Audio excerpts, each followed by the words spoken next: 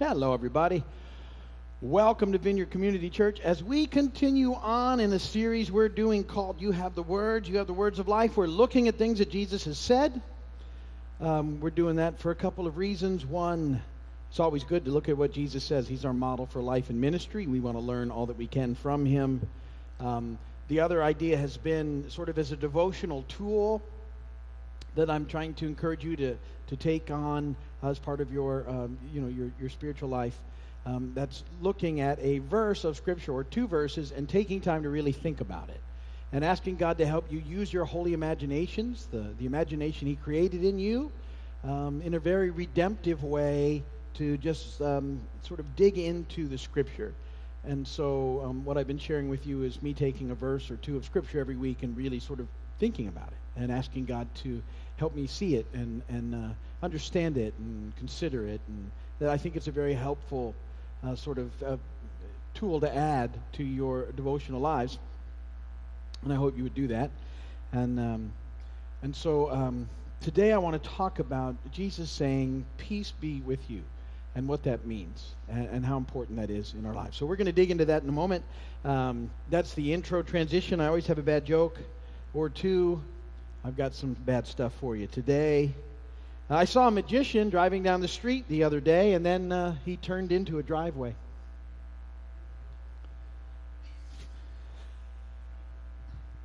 All right. Okay, now think about this.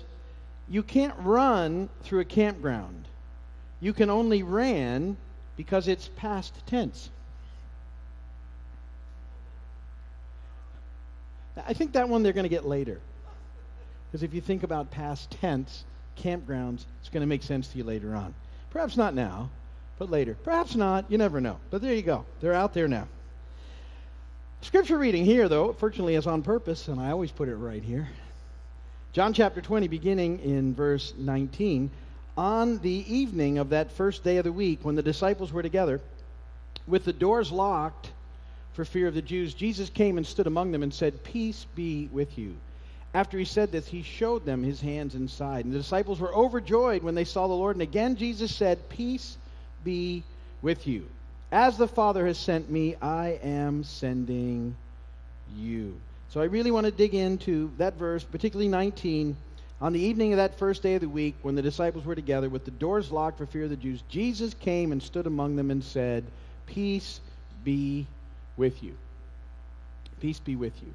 And so, we touched on the peace of God a little bit last week, but this is more, I want to talk about this idea of peace with God and what Jesus is saying there. And so, point number one in your notes is this: what is this peace that Jesus is talking about? What is this peace? Back in John 14, verse 27, Jesus said this: "Peace I leave with you, my peace I give you. I do not give to you as the world gives. Do not let your hearts be troubled, and do not be afraid." Now, this is not the peace of good circumstances. Sometimes we consider that that's what peace is all about. It means, for some of us, we believe peace would be the absence of conflict. And that's not this peace that Jesus is talking about. This is a peace that exists even in the midst of conflict, even in the midst of not so good circumstances. Jesus says this about it in John 16:33, "I have told you these things so that in me you may have peace. In this world you'll have trouble, but take heart, I have overcome the world." So this peace that he's talking about is his peace. And this peace that he's talking about makes no sense to the world or to the culture or to our sort of human reasoning. Philippians 4:7, Paul says, "The peace of God, which transcends all understanding, will guard your hearts and your minds in Christ Jesus." So this peace, it transcends our human understanding. There's something different about this peace than the way that we normally think of what peace is. It can't be understood by human reasoning because it's not human peace. It's the peace of God. It's the peace between Jesus and his Father. And what he's doing is he's sharing this peace with us. He's bringing us into his peace.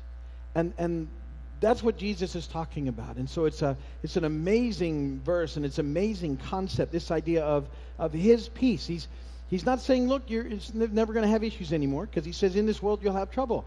But he says, I'm giving you something different than what the world gives. I'm giving you my peace. I'm going to let you experience the peace I have with the Father. I'm going to let you experience this real peace that will be with you regardless of circumstance. And that's the peace that Jesus is talking about, and the peace that we need to be aware of in our lives. See, this peace, this is the second point in your notes, this peace produces joy. This peace, the peace of God, the peace with God, the peace that Jesus is inviting us into, produces joy in our lives. John 20 again, those verses, I want to read them again, 19 through 21. On the evening of that first day of the week, when the disciples were together, with the doors locked for fear of the Jews, Jesus came and stood among them and said, "Peace be with you." And after this, he showed them his hands and side, and the disciples were overjoyed when they saw the Lord. So one of the things I want you to see is that the disciples were overjoyed when they saw the Lord. And think about that too. Pretty interesting. A lot of dynamic going on there. But the doors were locked and everything, and all of a sudden Jesus was in their midst. Pretty cool stuff when you think about it. He just is there with them. Doors were locked. Here comes Jesus into the room. That's a whole nother sermon, but think about that. And when they see Jesus, they're filled with joy, and he tells them, I'm going to give you my peace. Peace be with you. And the reality is that as his disciples, because of who Jesus is, and because he's given us this peace, we should always have a measure of joy in our lives. A measure of joy. We've talked about this, not pretend joy. This settledness, this result of his peace being with us. And yet a lot of people don't experience this joy in their lives. A lot of believers don't experience this measure of joy in their lives. And so I want to look at what we can do to help find and know and hang on to this joy that comes from being at peace with God and experiencing his peace. And I think that Paul does a great job of talking about this in Romans 8. And so we're going to use some of that to sort of help understand what this peace is and how we can experience it, and why there should be joy produced in our lives because of it. So the first thing we need to be aware of, so it's point A under number 2, is that because of this peace, there is now no condemnation. There's no condemnation. I'm forgiven in Christ. There's no guilt. There's no shame. We have talked about this throughout this series because it's sort of a theme that goes on as you study these verses and you think about them. We are seen in Christ. And so because of that, and we've talked about this a lot, he's just as if we had not sinned. He sees us in the perfection of his Son, God does. It's an amazing thing. And what it does is it means there's now no condemnation. Romans 8:1, therefore there is now no condemnation for those who are in Christ Jesus. Fascinating idea, and that word "no" that's there actually means no, none. There is no condemnation. There's nothing that the enemy can use against us as a way to allow us to feel condemned because of what Jesus has done on the cross. There is none of that to happen in our lives.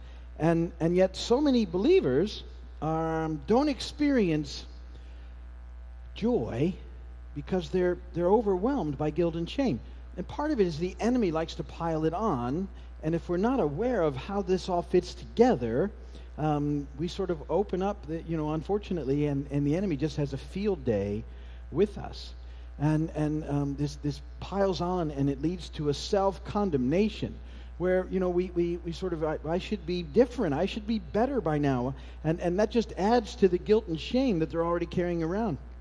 So we have to understand that what Jesus did on the cross was enough for all of us. It was enough. And he wants us, think about it now, he's done with the cross, and he's telling you guys, peace be with you. He wants us all to experience his peace and a measure of joy in our lives. Not the way the world does things, but the way he does things. So there's no more guilt. There's no more shame. We've all done things that we shouldn't have done. We've probably done things we wish we hadn't done. But those are covered. We don't need to be beat up by them any longer. And you know, the reality is we could all get stuck in, you know, I should be different. That's true. But not to the point where it keeps us from knowing that what we do is we press into God. So the enemy would like to take those things and push us in the other direction. And that's what that self-condemnation does. That's what feeling condemned does. It keeps us away from God. But when we realize that he sees us in the perfection of his Son, it draws us to him. And as we are drawn to him, we will just, you know, cooperate more with the Holy Spirit, and he will change us as we go. So it's all part of this process. But we have to understand there is now no condemnation. And allowing that to become a truth in our lives will help us to experience a measure of joy in our lives. B, eternal life. Eternal life. Romans 8:11. And if the Spirit of him who raised Jesus from the dead is living in you, he who raised Christ from the dead will also give life to your mortal bodies through his Spirit who lives in you. And so we can experience life, as we talked about this now, because there's no condemnation. My past has been forgiven. And also God has promised me a future with him. So there's no guilt, there's no shame, there's no reason to worry. I can have a full and abundant life now and forever in Christ. And that reality should also help me experience a measure of joy in my life, apart from circumstance. Because, you know, he's with me. He's done everything that needed to be done. He's made a way for me to have life. And not only the forever life, but the now life in him. See, God works for the good of those who love him. God works for the good of those who love him. Romans 8:28. And we know that in all things, God works for the good of those who love him, who have been called according to his purpose. So here's another amazing thing, that God is able to take all of the mess in our lives, all of the things that we've gone through, all of the things that we'll go through, all of the stuff that happens, even the things that we would rather not have happen. And God is able to take those things and somehow use it for good. And so you know, rather than be consumed by the what ifs of life, or to be overwhelmed by every decision that we have to make, we just have to do the best that we can with what we have for Jesus today. See, God is so amazing that he's still able to use everything that we bring to him. He's able to use it all. And I watch sometimes people sort of almost get paralyzed with fear about decisions they have to make because they're so afraid they're going to get it wrong. And you know, to a degree, I get that we continue to pray and press in, but we don't need to be afraid. There should always be a measure of joy, because as long as our heart's desire is this, Lord, I really want to do what you want me to do. That's what I'm shooting at here. Then we press on, and even if we've missed it, God's able to use it. That's the amazing thing about God, and not many people will allow themselves to do that. I'm not saying you rush decisions or you don't. I'm just saying, you know, you take into account everything that you can, and you pray, and then you just move as you're directed. And if it's not the right movement, God will still use it. God's able to use those things. He's fascinating that way. Because none of us gets it right all the time. You know, to think that we would, in order to experience the life that he's called us to, we'd have to get it right at every step. None of us can live under that. I can't. Because I don't get it right at every step. I want to, but I don't. But I could get stuck if that's all well, I shouldn't have done that. Of course you shouldn't have done that. But God's still going to work with it, and he figures it out. God doesn't... think about this. God is so magnificent that he doesn't have to micromanage things. So we would think, because this is how we are, because we're so finite, that in order to arrive at a specific destination, there would be just one way to get there.